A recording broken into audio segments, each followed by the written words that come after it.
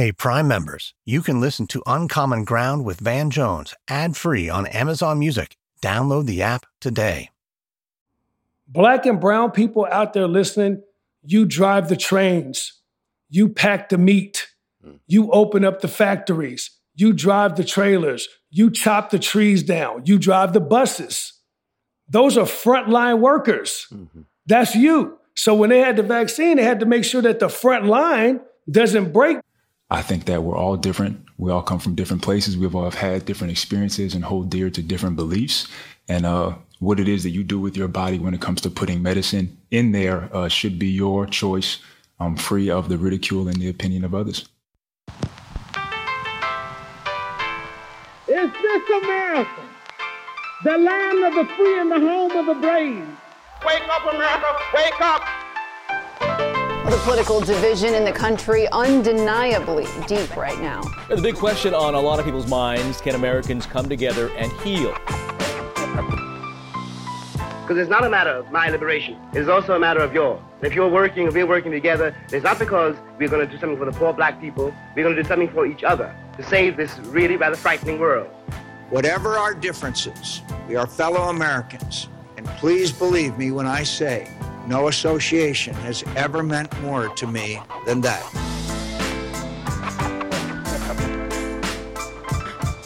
I'm Van Jones, and this is Uncommon Ground.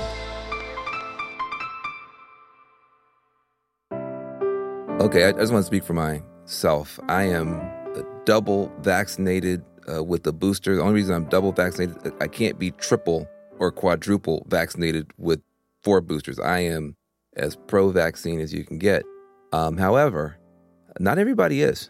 And in the Black community in particular, there is a raging debate about how we should relate to the vaccine, to the mandates. And I wanted to just have an episode here where we pull back the curtain on that whole discussion and give you some insight into some of the real pros and cons and back and forth that's happening in a community. I think it's really critical for how the politics of the vaccine plays out. Now, on this episode, we're going to be talking about COVID-19 and the COVID-19 vaccines, but we're talking about the personal factors that are shaping people's decisions about how they want to deal with it. We do not claim to be medical or scientific experts, and nor are our guests. They're not medical or scientific experts either. And it's really important to note that these conversations were recorded prior to this current outbreak of the Omicron variant of COVID-19. Look, to me, these dangerous new variants make the conversation even more pressing. And now I really hope that everybody gets a vaccine. If you want up-to-date medical and scientific information about COVID-19, about the COVID-19 vaccines, please visit the CDC or the WHO websites. And we're going to put those links for you in our resources so you can do your own research in a real way. So this is important. And it's such an important topic. I wanted to bring you some voices that you may not have already heard 1,000 times on this, and some perspectives from deep inside the Black community you may or may not have been exposed to. And if you have been exposed to, you're not hearing it every night on the news. We're going to hear from a filmmaker named Deon Taylor. He's somebody who I agree with a little bit more. He's more pro-vaccine. But the way he comes to his position and the way that he comes to his reasoning on it is a way you don't always hear. And then on the other side, you're going to hear from somebody I also respect a great deal. His name is Jonathan Isaac. He's a power forward for the NBA team, the Orlando Magic. Now, he is vaccine hesitant, as are a lot of people, and you're going to hear from him as well.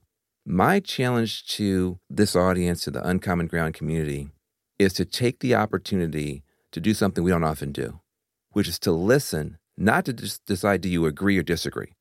That is not the spirit I want you to bring to this conversation. I want you to listen not for agreement, but for understanding. No matter where you come down on the issue, do you understand? Could you have a little bit more understanding of why someone might feel the way they feel about the facts? If you have a neighbor that you disagree with, but you know where they're coming from, you disagree with them, but look, she's a refugee from another country, or he just lost his son 2 summers ago, you suddenly have a totally different context to hold that disagreement. If you disagree with them, and you don't even understand where the heck they're coming from, it's hard to have a neighborhood, let alone a nation, on that basis. And with those caveats, I want to start with Deon. Now, Deon's a friend of mine. We've been in the trenches together on a lot of political stuff, but he's mainly known as an independent filmmaker. He has directed all kind of cool films like Fatale, Black and Blue, The House Next Door. Deon uses his platforms for good. He's done campaigns like Be Woke Vote. He's tapped into the culture in a way that very few people can match, and that's why he's been working with the Biden White House and a bunch of other folks, the Conference on National Black Churches and others, to build a campaign called Facts Over Politics, which is encouraging people to get the vaccine. Now, when you listen to Deon, I want you to track a couple things. One, he was hesitant himself, but he had a reason to take this vaccine, and he's going to explain that to you. And he also, once he got the vaccine, he actually had a breakthrough infection, and he credits the vaccine with possibly saving his life in the face of that. So I want you to take a listen to somebody who, especially if you yourself are vaccine hesitant, I think has some very interesting things to say. I think he's coming from a very different place than a lot of people who are promoting the vaccine are coming from. And you're going to hear from Deon Taylor right after this. This episode is brought in part to you by Audible, your go-to destination for thrilling audio entertainment. Whether you're looking for a hair-raising experience to enjoy while you're on the move or eager to dive into sinister and shocking tales, Audible has an exclusive collection of thrillers from best-selling authors that will keep you on the edge of your seat. Like James Patterson's first audio-only thriller, The Coldest Case. Experience stories like never before, where every chilling detail is brought to life by captivating sound design. Plus, as an Audible member, choose one title a month to make yours forever. And now, new members can try Audible free for 30 days. Just visit audible.com/WonderyPod or text WonderyPod to 500-500. That's audible.com/WonderyPod or text WonderyPod to 500-500. Do you ever feel like you're settling? For your foundation, that is. Maybelline's new Instant Age Rewind Eraser Foundation doesn't settle into fine lines and wrinkles. With SPF 20 and moisturizing Pro Vitamin B5, this foundation not only provides medium coverage and a natural finish, but also protects and nourishes your skin. And the best part? The blurring sponge tip applicator makes application a breeze. Say goodbye to cakey, uneven foundation and hello to a flawless, radiant complexion. Try our new foundation today and see the difference for yourself at Amazon.com/Instant Eraser Foundation. I've known you for a long time, but tell my Uncommon Ground community, who is Deon Taylor? Oh, man. That's tough, man.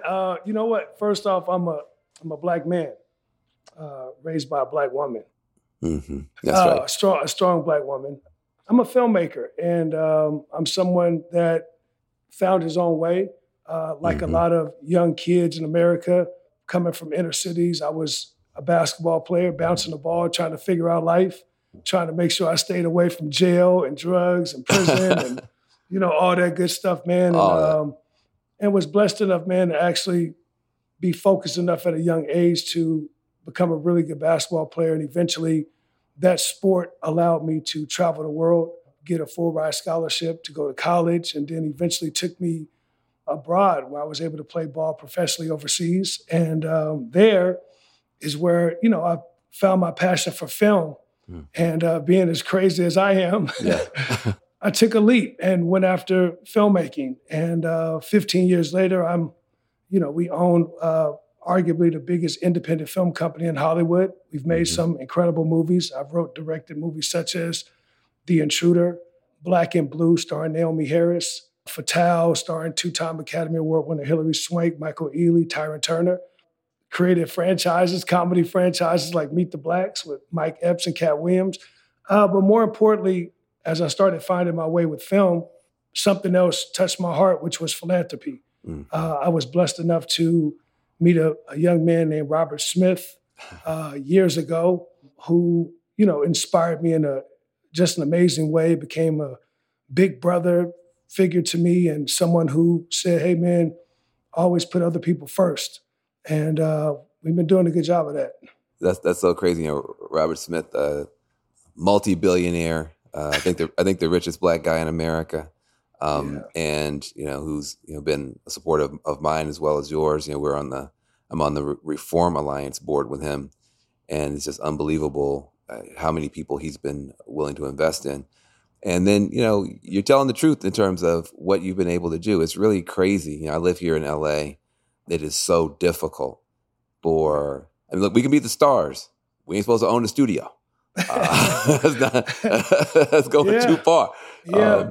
And the fact that you've been able to do it and do it independently, I think has meant that unlike a lot of other people who are successful, your success really comes from your connection to the community. And I think that because you do that, when you speak, whether you're talking to people at the White House level, whether you're talking to people at the social media level, the Hollywood level, people take you very seriously.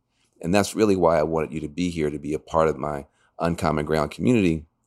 You know, you've been very passionate about making sure that we get vaccinated. And a lot of African Americans, you know, have been hesitant, pointing to, you know, real issues in the past, concerns here in the present. But you said, listen, all that you understand, but you've been passionate. Why have you been so passionate about making sure that African Americans have access to the vaccine? My passion and my drive, you know, comes always from a place of realness. We've now launched our own campaign along with the CNBC, the Black churches across the country. We've launched a campaign that we're calling Facts Over Politics. And it's to initiate and to let people understand how important the vaccine is. Now, everyone has their reason they do not want to take the vaccine. You know, it took me a while to figure this out, but my mom is just turned 77 years old. She has Alzheimer's. She has 24-hour care. I am in her life significantly. And the last thing I want to do is kill my mom. You know what I mean? So this is a tough decision for me early on when this whole thing started. And I started doing my homework, man. I started reading. I started researching. I had multiple calls with the White House, some of them with you. Right. We've had scientists explain to us what it is. But more importantly, my first step was for my mom. You know what I mean? And then it was to make sure that, you know, I watched this thing destroy Black families. The virus. Yeah, I watched the virus, you know, kill two of my older uncles, ripped through a few friends of mine. And I was just like, man, whatever they got that could give me a chance at it, if I get it, I want to have it. You know what I mean? And so I took the chance and got vaccinated. And since I've been vaccinated, man, you know, obviously we all kind of like self-doctor ourselves. We like, let me see how I feel. You know what I mean? Let me see how I'm moving. And I've been great, man. But I will tell you this, 2 months ago, being fully vaccinated, I got in a car with some people that I trust and got the phone call. That was about 3 months ago now, 4 months ago. Somebody called me and said, man, I got COVID. Oh, wow. And I was like, oh, man. Right? So I'm like, oh, man. So day later, you know, I started feeling a certain type of way. Now I'm vaccinated. And 2 days later, I'm sick. Wow. And yeah, man, for 5-6 days, I go down hard. I mean, when I say hard, Van, I go down hard. Now, here's what's crazy. I have asthma. I play basketball. I have asthma. I've had it my whole life. My biggest fear with COVID had always been the chest. You know what I mean? I'm going like, please, I don't want it to get to where I can't breathe. Right. 3 days, 4 days, 5 days, I'm recovering. The other people that were infected, 2-3 weeks, they still dealing with it, coughing, can't breathe, choking, you know what I mean? The whole sweats, everything you could think of. And the only thing I could credit to me turning over that fast was the fact that I was vaccinated. For me, I'm telling people, man, look, this is Russian roulette. You can walk around and be like, I'm cool, I'm fine, I'm strong, you know, I'm healthy, I run fast, I jump, whatever that might be. You don't ever understand how this thing will affect you. Right. But more importantly, like I said, you have to have some type of instinctual effort to be like, I'm doing this because of I feel like I need to do it, or I'm doing it because my parents, I'm doing it because I want to be around my kids. My kids might have some type of deficiency, whatever it might be. My son, my daughter, they all have asthma. Right. So, we had to just be in the world. We like, man, we got to take every precaution necessary. I don't want to be the person standing there going, damn, man, I wonder if I would have got vaccinated if. Exactly. I wish. Yeah. And I don't hear, now we have, 200 million people who are vaccinated. I don't hear that many people saying, man, I got vaccinated. I really regret it. I got vaccinated. What did I do that for? I wish I had never done that. I'm not hearing that as much. I am hearing people who are not vaccinated saying that they regret it. I mean, and also just the storytelling you just did. I mean, if we just heard more of that, that's as honest as you can possibly get. I got vaccinated and I got it anyway, but I was back on my feet in a week and my homeboys are still struggling a month later. Like that, man, it's tough. It's real. That lets you know. As you think about the fears and concerns in the community, you do understand though why some people are hesitant. You must hear it all the time. Yeah, I was hesitant, which is I was the most scared of everybody. I know. I'm like, nah, I'm cool, man. It took me a long time, but like I said, part of truth over politics is, and that's why we started the initiative, so you can understand facts, not the goofy messaging that we've been getting. Look, my strong belief is this around the vaccines, and it's an argument. People could have their own opinion. This is my opinion. The way this was presented to us was wrong. Tell me about it. Why you say it's wrong? In other words, what I'm saying is when you think about the reason that people are this skeptical at the highest clip, like I was as well, is because we watched a former president stand up there, call it warp speed, do these different types of tactics. We watched them act like they was making something from out of scratch, like biscuits. You know what I mean? And the reality was that's not what was going on. Yeah, it's been 20 years in the making. They've been doing this for 20 years. Yeah. That man wasn't the first person to understand coronavirus. Like this has been something that has been being worked on for a long, long time. Mm-hmm. But when we live in a microwave society, which we do now, people just was like, okay, bam. Oh, he made it. He made it last week. Right. Now they finna give it to us, right? And people, when you think about how it was put out there, and then when you roll the wrong messages out with it. So I remember riding through LA recently, like on the billboards out there, it's like, take the jab with a big needle. And I'm going like, yo, you can't put that in the Black community, like take the jab with a big giant needle with something dripping up. And I said, man, this is all wrong. But what happens when people not listening, when the White House is not listening to people that are truth speakers saying, hey, look, you got to speak to us this way. You got to explain it to us that way.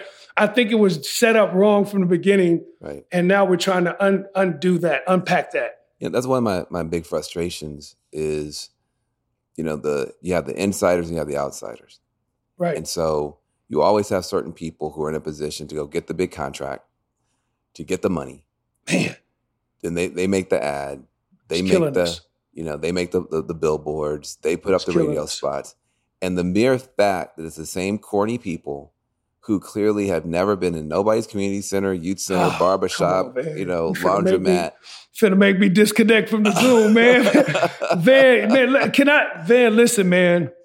This is a problem. Mm-hmm. And I hope everybody out there listening, Van, I love you, man. And you're an incredible brother, man. And I know you personally. I appreciate it. This right here, what you're talking about, is something that we have to fix. Yeah. What's happening is it's a repetitive cycle of people that are in line, that have been in line for the last 4 or 5 decades. Right. And every time real money comes down, the money goes to those people, and those people are doing nothing with that money but keeping it, patting their pockets, acting like they're doing stuff for the communities, and then be like, look, we did this. We did a billboard. We did this. Meanwhile, it's people out there really on the ground saying, man, can we just get 1% of the money to really help our community? Absolutely. You know what I mean? And so we're in a crossroad right now, man, where I truly believe this is the reckoning. I think all of this is getting ready to turn over right now, because if you watch it, everything is crumbling from the top down. So in other words, we're watching the politics break. People going like, I never really thought about it this way. Look at how both of them look. right? Then you're going like, oh, okay, well, what did he just say? No, I don't buy that either, right? So you're starting to watch, and then you're seeing people going like, hey, we went out and we did this and we did that. And people going like, no, you really didn't do that. That's right. You know what I mean? So now what's going to happen is I believe there's a new group of people coming up like myself and others that are in the communities like, no, we're not doing that no more. Give us the money so we can help, or we're getting ready to do it ourselves and expose the fact that you guys are getting this much money and not doing what you're supposed to do in our communities. Yeah. Well, look, I amen, amen, and amen. I mean, a lot of the debate now is about the vaccine mandates. How do you feel like when it, should it be mandatory? Should teachers have to get it? Should basketball players have to get it? I mean, what's your view in terms of the mandates? All I could do is as a filmmaker is frame it how I see it. You know what I mean? Right. 11 months ago, 12 months ago, everybody just close your eyes for a minute and just think. 12 months ago, we were in our house. We could not go out. Right. The streets were bare. Right. We were watching the news and we were seeing bodies being loaded into big rig trucks, cooler trucks. There was no vaccine present. And we was praying every day that someone would come up with something that could get us back to normality. That was 12 months ago. Right. No one was saying, if they make a vaccine, I ain't taking it. Mm-hmm. we was going like, God, please, like, get something, man. I got to get back to work. I got to do what I need to do. We were in a global pandemic, meaning that the entire world, every country you could think of was going through that same exact thing. This was not a breakout of chickenpox where you could be like, I don't want to, if I get chickenpox, I'm cool. This was not a breakout of, something randomly that just could affect your life. This was something that was killing people. Mm-hmm. So at the end of the day, when you get now to mandates, we should all be big enough to understand that was going to happen. Mm. We should all be big enough to understand, like, at some point, and let me frame this so people out there that listen to this really understand this. When we first started doing the vaccine thing, everybody, the biggest thing in our culture was like, why they trying to help us now? Right. Why y'all trying to get a vaccine to us now? Y'all ain't never gave us nothing. I was one of them people too, until I had to break it down and be like, let me understand why they're trying to give us the vaccine. Black and brown people out there listening, you drive the trains. You pack the meat. You open up the factories. You drive the trailers. You chop the trees down. You drive the buses. Those are frontline workers. Mm-hmm. That's you. So when they had the vaccine, they had to make sure that the front line doesn't break, because if the front line breaks, what happens to the country, Van Jones? It goes right down, all the way down. Okay. So now the mandate's going to come based on the fact that they have to make sure that the front line never breaks, or the country would break. I feel like the NBA is in a very awkward situation right now, even understanding that 90-something% of the guys have been vaccinated. Look, in my industry right now, to go to the award shows or any of that, you have to be vaccinated and you have to have a clear test. Now, no one's playing any games with that. So you could be like, man, I'm sitting out, and you can sit out. But the reality is, as that keeps tightening up, this is what it's going to be, man. So my answer to it is, I'm okay seeing it become mandated, but I also believe it needs to come out over time. Well, look, man, how you approach stuff, man, if the people in Congress and the White House and stuff would approach it with the same level of honesty and respect for everybody, literally 95% of the problems that we have would go away. Thank you so much, man. I want to put one more shout out to the CNBC, man, the black churches out there. Please, you guys, go do your research, go read up on it and see what you need to do to protect yourself against this disease that's killing us at a high rate, man. One time, man, facts over politics, man. Check us out. Thank you so much, man. Appreciate you, brother. One of the things I really love about Deon is he just keeps it real. He keeps it real. He is talking about something that really you don't hear enough about. And it is how sometimes the messaging and the money that's supposed to go to these causes just gets squandered, just gets wasted, doesn't make a big difference the way that it's supposed to. Especially the way that, calling Operation Warp Speed made people think it was being rushed. as opposed to being based on technology that's been around for a couple decades now. And also the way that some of the messaging was just landing like a big brick in communities where people could have been engaged differently. I think voices like Deon's need to be lifted up more, and not just on this issue, on so many other issues. You can tell when someone is speaking from an authentic experience in a community versus when they're just communicating at a community. And that's one of the big things I took away from Deon. And I think you're going to have a similar experience with Jonathan Isaac. I also want to acknowledge that, especially for Jonathan, he is a person of deep faith, as am I. And some people who are not people of faith, when you start hearing that old faith talk, you get triggered and traumatized back to whatever dogmatism you got exposed to or just doesn't land with you. I encourage you to keep listening. Don't dismiss, don't discount just because the person is speaking from a position of faith. See if you can stick with it long enough to understand, again, where's this person coming from? I think people who are people of faith need to be much more respectful of people who are more secular. And I think it also needs to go the other direction. I think respect's got to go in both ways. Jonathan Isaac is, again, he's a 24-year-old power forward for Orlando Magic. In addition to being well known as a talented player, a big up-and-comer in the NBA, Jonathan has recently made a bunch of headlines for being one of the few NBA players who decided not to get the COVID-19 vaccine. And he believes that he was misrepresented in his views, and so he held a press conference to explain his stance. Now, if you haven't heard that video, I want you to hear it right now. I'm not anti-vax. I'm not anti-medicine. I'm not anti-science. I didn't come to my current vaccination status by studying Black history or watching Donald Trump press conferences.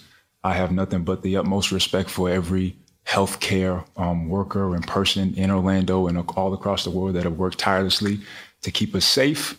My mom has worked in healthcare for a really long time. I thank God, I'm grateful that I live in a society where vaccines are possible and we can protect ourselves and have the means to protect ourselves in the first place. But with that being said, it is my belief that the vaccine status of every person should be their own choice and completely up to them without bullying, without being pressured, or without being forced into doing so. I'm not ashamed to say that I'm uncomfortable with taking the vaccine at this time. I think that we're all different. We all come from different places. We've all had different experiences and hold dear to different beliefs. And what it is that you do with your body when it comes to putting medicine in there should be your choice, free of the ridicule and the opinion of others. Now, what you're going to hear in this interview is that Jonathan believes that getting a vaccine should be a personal choice and not something that is mandated for you to keep your job. Now, to be clear, Jonathan he's not presently at risk of losing his job. The NBA doesn't even have a mandate, but there are some cities like San Francisco, New York City, Los Angeles that do have mandates that might affect a player's ability to play indoors. Of course, the vast majority of players, professional players in the NBA, the NFL, et cetera, are vaccinated. But those who are not continue to make a bunch of headlines, and I think it's important for us to understand where they're coming from. Now, listen, vaccine hesitancy is a big sticking point right now on the national level for individuals. Jonathan's got a nuanced take. He's not an anti-vaxxer, as he says over and over again, and he agrees that some people should get a vaccine. He's just concerned about the polarization that he sees being promoted in what he calls the media.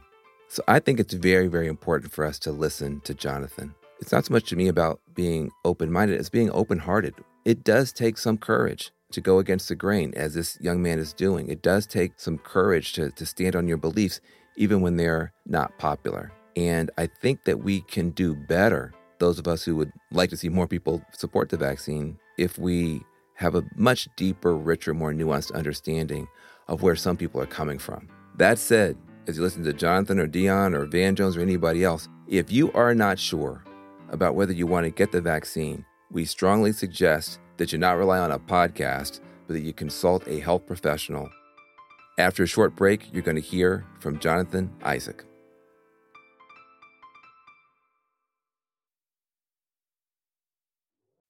Have you ever covered a carpet stain with a rug? Ignored a leaky faucet? Pretended your half-painted living room is supposed to look like that? Well, you're not alone. We've all got unfinished home projects. But there's an easier way. When you download Thumbtack, it's easier to care for your home from top to bottom. Pull out your phone and in just a few steps, you can search, chat, and book highly rated pros right in your neighborhood. Plus, you'll know what to tackle next because Thumbtack is the app that shows you what to do, who to hire, and when. So say goodbye to all those unfinished home projects and say hello to caring for your home the easier way. Download Thumbtack and start a project today. Do you ever wonder where all your money went? Like every single time you look at your bank account? Honestly, it's probably all those subscriptions. I felt that way too, until I got Rocket Money. Rocket Money helped me see all the subscriptions I'm paying for, and it was eye-opening. Between streaming services, fitness apps, delivery services, it all adds up so quickly. Rocket Money is a personal finance app that finds and cancels your unwanted subscriptions, monitors your spending, and helps lower your bills. Rocket Money has over 5 million users and has helped save its members an average of $720 a year, with over 500 million in canceled subscriptions. Stop wasting money on things you don't use. Cancel your unwanted subscriptions by going to rocketmoney.com/Wondery. That's rocketmoney.com/Wondery. rocketmoney.com/Wondery. My name is Jonathan Isaac. I was born in Bronx, New York. I lived there till I was about 10. My parents had split up and I went with my mom, my 4 brothers, and 1 sister to Naples, Florida. And that's where I started to pick up basketball. Basketball pretty much became my life, became everything. I got pretty good at it, became the number 1 player in the state of Florida, then moved on to go to Florida State for a year, and then was drafted 6th pick in the draft in 2017 to where I got to the Orlando Magic.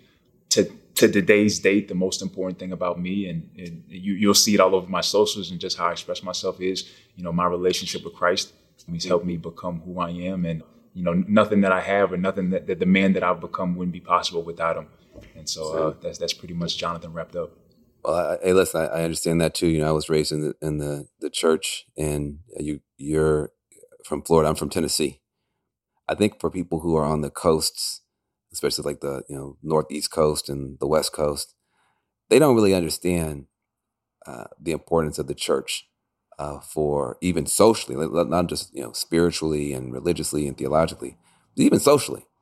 The first time I ever heard anybody applaud for me, grown folk smiling, showing their teeth, clapping their hands, looking at me, I was in church. Oh, wow. Yeah, absolutely the same. We had a little group with me, my brothers, and my sister where we would sing in front of the church. And I absolutely hated it. But the same experience, the church really is a community for people to fellowship and grow in. And the same thing, I got the most attention that I did all my younger years were in church. Right.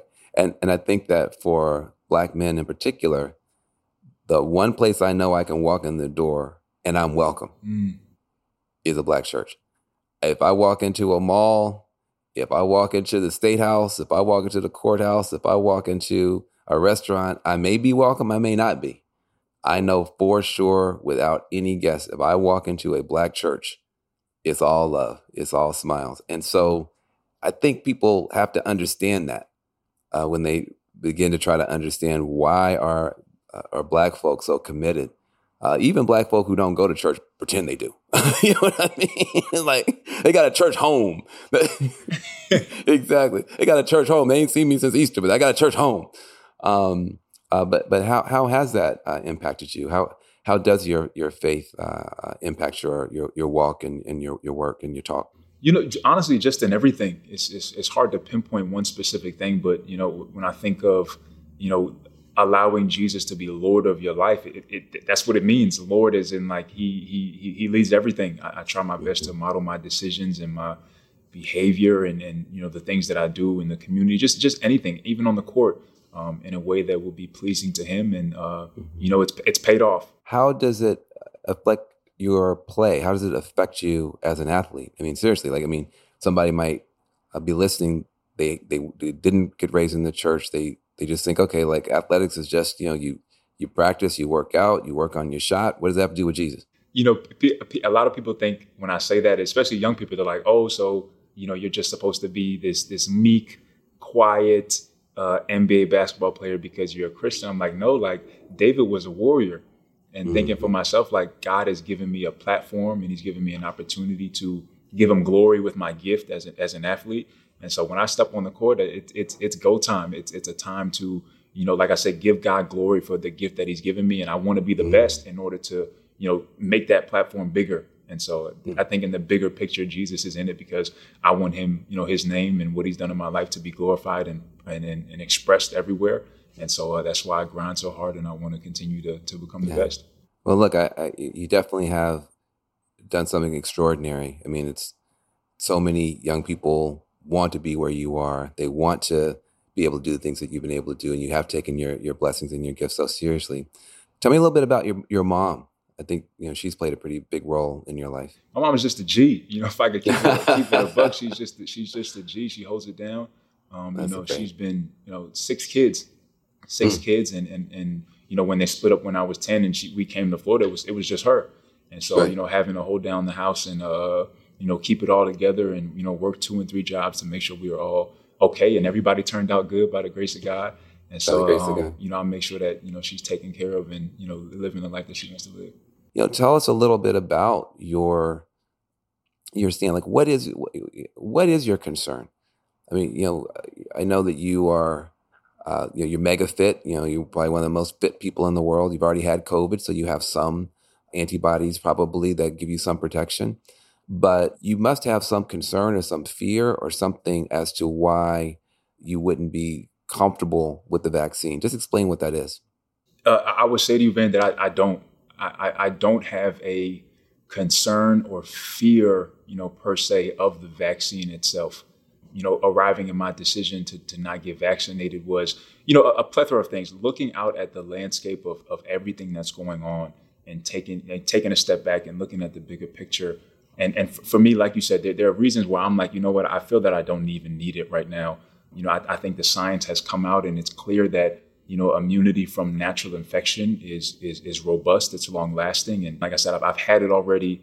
I'm fit. I don't have a fear of COVID, nor do I have a fear of the vaccine. What I'm understanding is that this is a decision that you are going to make to take a step to protect yourself if you are to come in contact with the virus again. Not necessarily an unvaccinated person, but just the virus, because there are vaccinated people who are, that can carry the virus as well. And so, but on a larger scale, man, like stepping back and looking at everything that's happening, what's happening with the media, what's happening with, the people who I feel the American people are caught in this, like in this right versus left, war that's going on where one side wants to minimize anything that's wrong with the vaccine, any thing that's bad or could have happened that's bad, and they want to promote everything that's good, which is what they want to do. And then the other side wants to show everything that's negative and not promote anything that's good.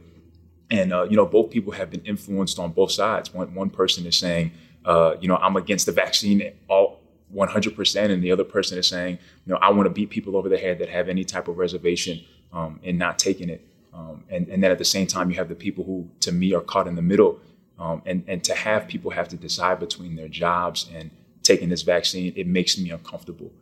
I do feel that I'm standing with a lot of the people who feel that their freedoms and their liberties are being threatened by this. It is true that vaccinated people can spread it. Apparently, they spread it a lot less. So, I mean, what do you think about the other vaccines? The polio and those kind of things. That. You've been vaccinated against polio. I have. Nobody asked me a question about it. I was, probably 10 minutes old. I don't know when they get, what's your sense about vaccinations overall and mandatory compulsory vaccinations overall? I would say, if we are to get into that conversation, we are going to have to be honest about the difference between COVID and things like polio. When you sit down and you look at the numbers and you look at the death rate, who is in the most trouble or could be in the most trouble when you think about these different things like polio and measles, and it ultimately is kids. And that's why it's not necessarily a federal mandate where every institution has to force it, but specifically for kids and going to school. But when you do set these things side by side, you can understand that one thing is very different from the other. How could this have been handled in a way where maybe more people would feel comfortable? Because it seems like there's two things that are going on. There is the vaccine itself and whether or not you need it, whether or not you trust it, whether or not you want it. But then there's this other piece, which is the mandate. and the pressure that you must do it. And I think you might be reacting a little bit to both. Yeah. So I would say the way that it could have been handled better, I think that the media holds such a responsibility to the public and to the American people to be truthful and honest, especially in the light of when you see that people are having to make these decisions that ultimately can compromise their work, their families, and their health. And I'll give you my story when it was found out that I wasn't vaccinated. The Rolling Stone had approached me and, wanted to do an article and was saying, just in good faith, the guy approached the team and when we did it and, talking to him on the phone, I was giving the exact same things that I was giving in that press conference and to you even, and sharing, my hesitancy, my concern.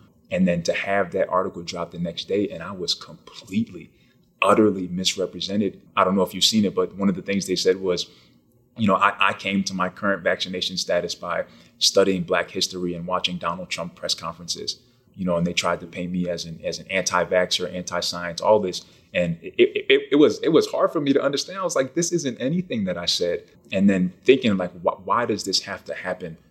And so that was rough and that was tough. And I'm thinking, with everything that's going on and people are saying, this is about public health, this is about protecting people, then why does it have to be that way? And so I think that to handle this in the right way, we have to, again, follow the science like everybody's been saying and see that, with the virus itself, with the vaccine that doesn't stop, you noted that it does give you a less chance, but doesn't stop infection or transmission. There's science that's promoting natural immunity. You have people's personal and, religious hesitancies toward the vaccine. With all of that being said, I think that it could have came out and said, you know what, I encourage people to take the vaccine because it'll protect you, it'll give you protection and ultimately, everybody else, but giving what we're dealing with and what we're looking at, this should be everyone's free choice to take it, but I do encourage you to take it. And I think that if it was handled in that manner, I think we would have seen a much different response and, people would feel comfortable trusting, trusting what people are saying, trusting what the media is saying.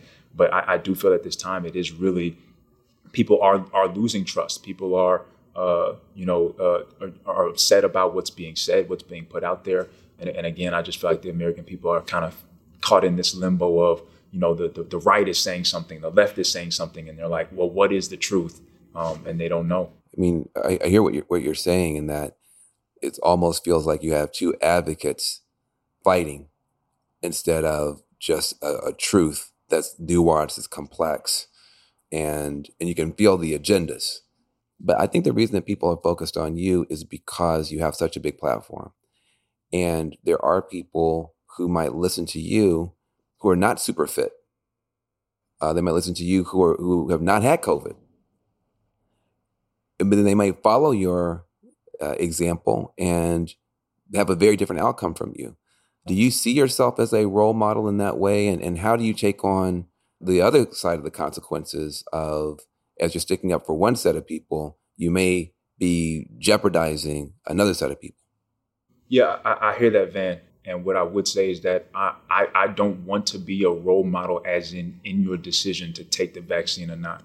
And I think that I've been clear on that. Your decision to take the vaccine or not should be your own. And ultimately, you are going to be the one who is going to have to deal with the consequences. And so what I do feel that I am, per se, or being made into an advocate of is being nuanced and having a conversation where people are allowed to be hesitant or ask questions, be nuanced, understand that this isn't a black and white issue where it's just you either should take it or you shouldn't, where people are having lots of questions, lots of things going on, just the people feeling infringed upon on their personal autonomy. Do you think it's weird? I mean, for progressives in particular, I'm a progressive. We often talk about kind of your body, your choice when it comes to a woman's right to choose abortion, or your body, your choice, your kind of personal dignity when we're talking about the transgender and other conversations.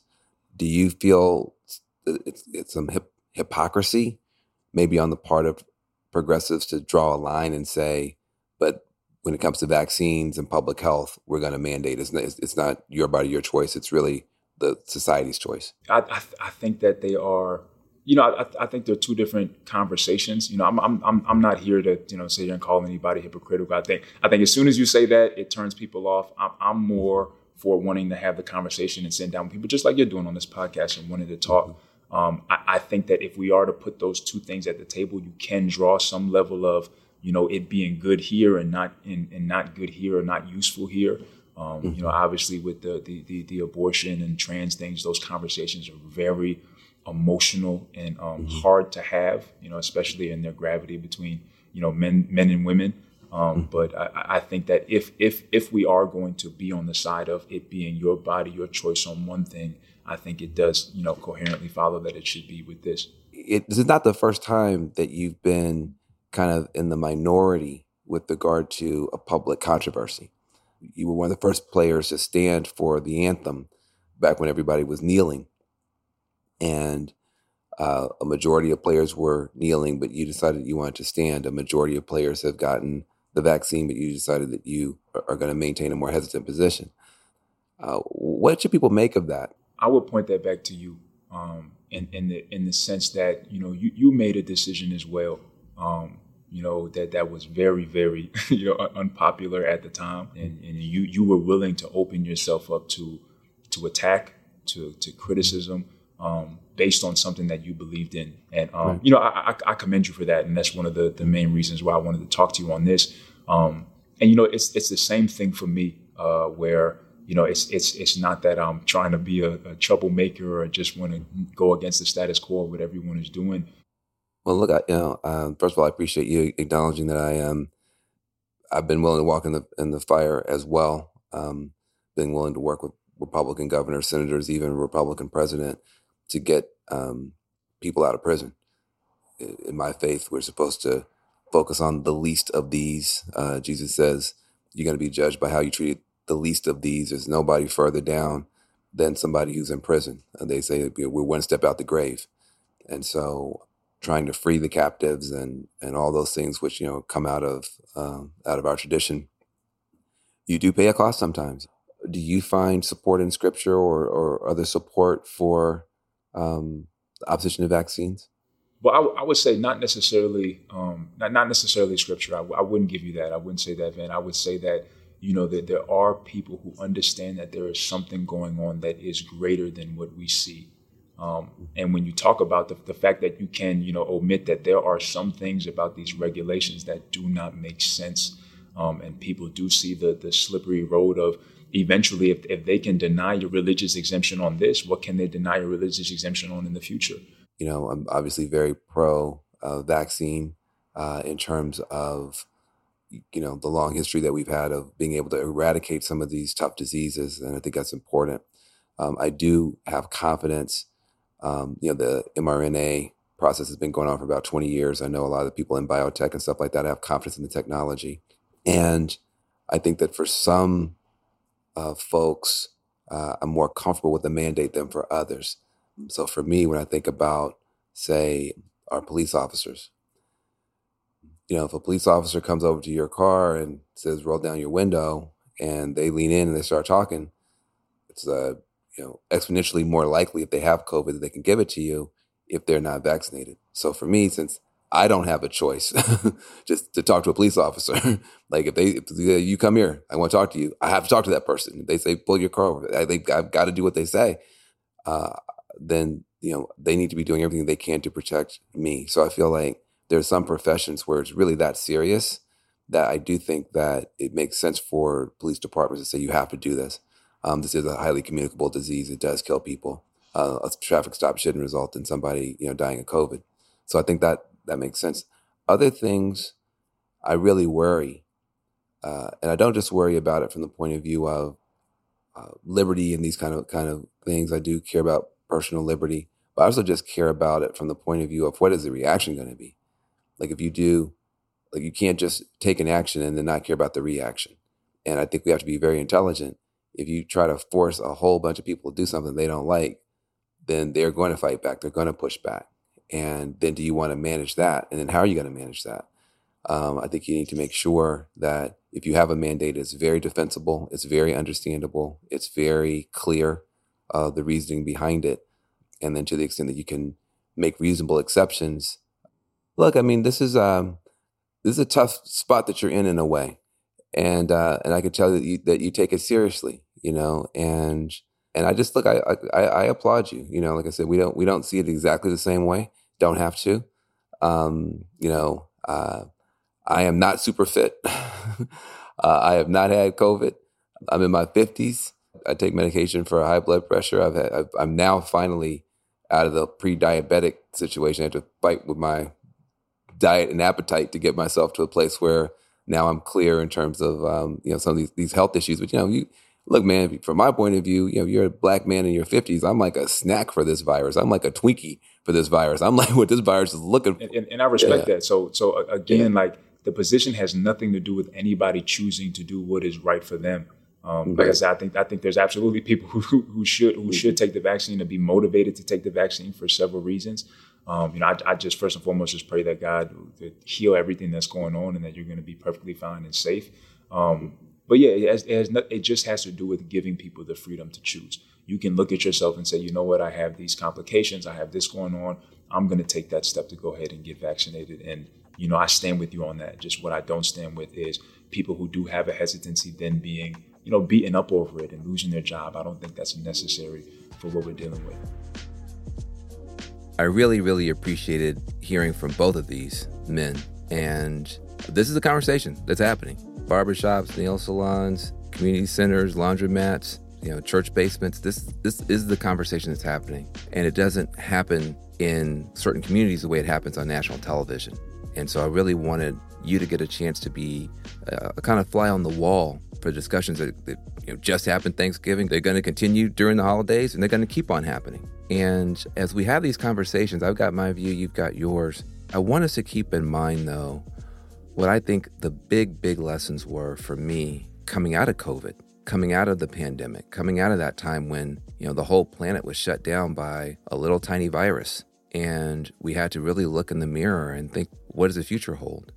Jonathan Isaac is a person of faith, in most of these religious traditions, when there's a plague that's sent and, the people are suffering, there's usually some kind of lesson in that. There's some kind of wisdom, something people are supposed to take from that. And I see this as a plague. And to me, the big lessons that came out of the plague, for me at least, were about oneness and about wellness. The wellness piece is obvious. Both of our guests talked a little bit about their health, their personal health, family members' health. This idea of us taking better care of ourselves, of our families, of each other, of the planet, to me, that was a very, very big takeaway. And I actually tried to make some changes in my personal life when it came to diet and everything else so that I could be healthier in general. But the oneness piece is something I'm afraid we're getting away from. I had gotten, honestly, before the pandemic, a little bit divorced from reality without realizing it.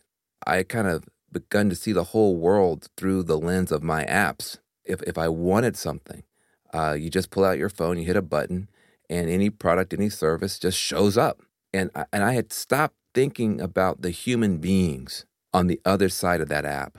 I had stopped thinking about the fact that somebody's got to be in a warehouse someplace. Somebody's got to drive up and get out of their car and talk to a person and get that package or get that food and move it. They're human beings on the other side of that app. And if that human being gets sick, it affects me. If that human being doesn't have health care, it affects me. If that human being is not in a position to take care of their families, it affects me. That had gotten completely obliterated for me, completely lost for me. And what this virus taught was that even the folks at the very top of society, the folks on Wall Street, the folks in Silicon Valley, if there isn't a woman of color, often an immigrant, who can show up and take care of the baby, or who can show up at the nursing home facility and take care of grandma, even the richest people in the world can't function. That the top folks are actually, their lives are based on people that we never thought about before. And we started calling them essential workers. We started lifting up the work, lifting up the dedication, lifting up the courage and the skill of people who I have frankly not thought about at all for a very long period of time, to my shame. But I began to understand once again how we're all connected, how we're all one, and how much we all rely on each other and need each other, and how much The economy is interconnected in ways we just don't think about enough. And also, this virus, because of the way that it moved, it would just jump from person to person to person to person. Didn't care who you voted for, didn't care your income, didn't care your skin color, your hair texture, your eye shape. It just went from person to person to person. Now, some people that it hit were more vulnerable, but the virus itself did not discriminate.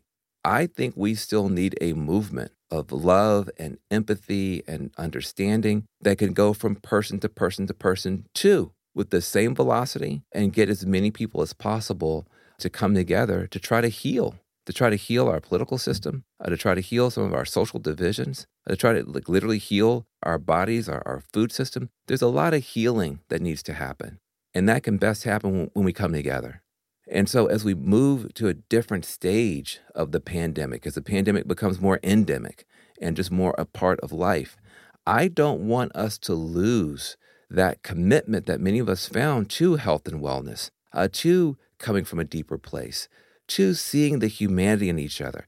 I don't want these vaccine mandates and vaccine debates and that type of stuff to take away the only good thing that happened during COVID, which is that for many of us, our hearts did get a little more open. We did get a little more humbled. We did get a little more vulnerable. We did begin to understand that we're all in this together. I'm Van Jones. This is Uncommon Ground. This episode of Uncommon Ground addresses the COVID-19 pandemic, vaccines, and vaccine hesitancy. These conversations were recorded prior to the discovery of the Omicron variant. It's really important to note that neither the Uncommon Ground team nor the guests on this episode are medical experts or experts in epidemiology. The content of this episode should not be taken as medical advice. For the most up-to-date information and guidance on COVID-19, please visit the CDC or WHO websites.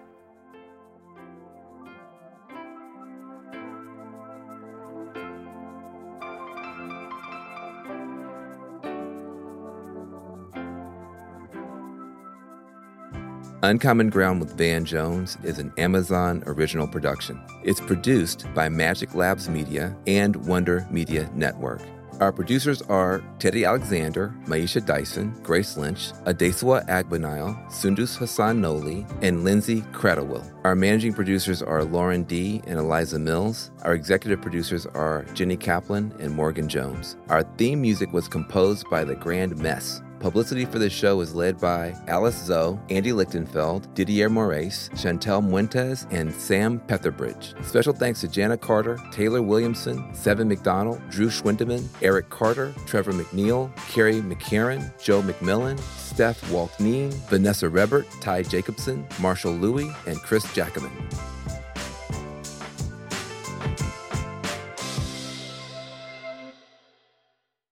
Hey, Prime members, you can listen to Uncommon Ground with Van Jones ad-free on Amazon Music. Download the Amazon Music app today. Or you can listen ad-free with Wondery Plus and Apple Podcasts. Before you go, tell us about yourself by completing a short survey at Wondery.com/survey. I feel like I was blindsided because it's a competition show. From the producers of Jury Duty and The Bachelor.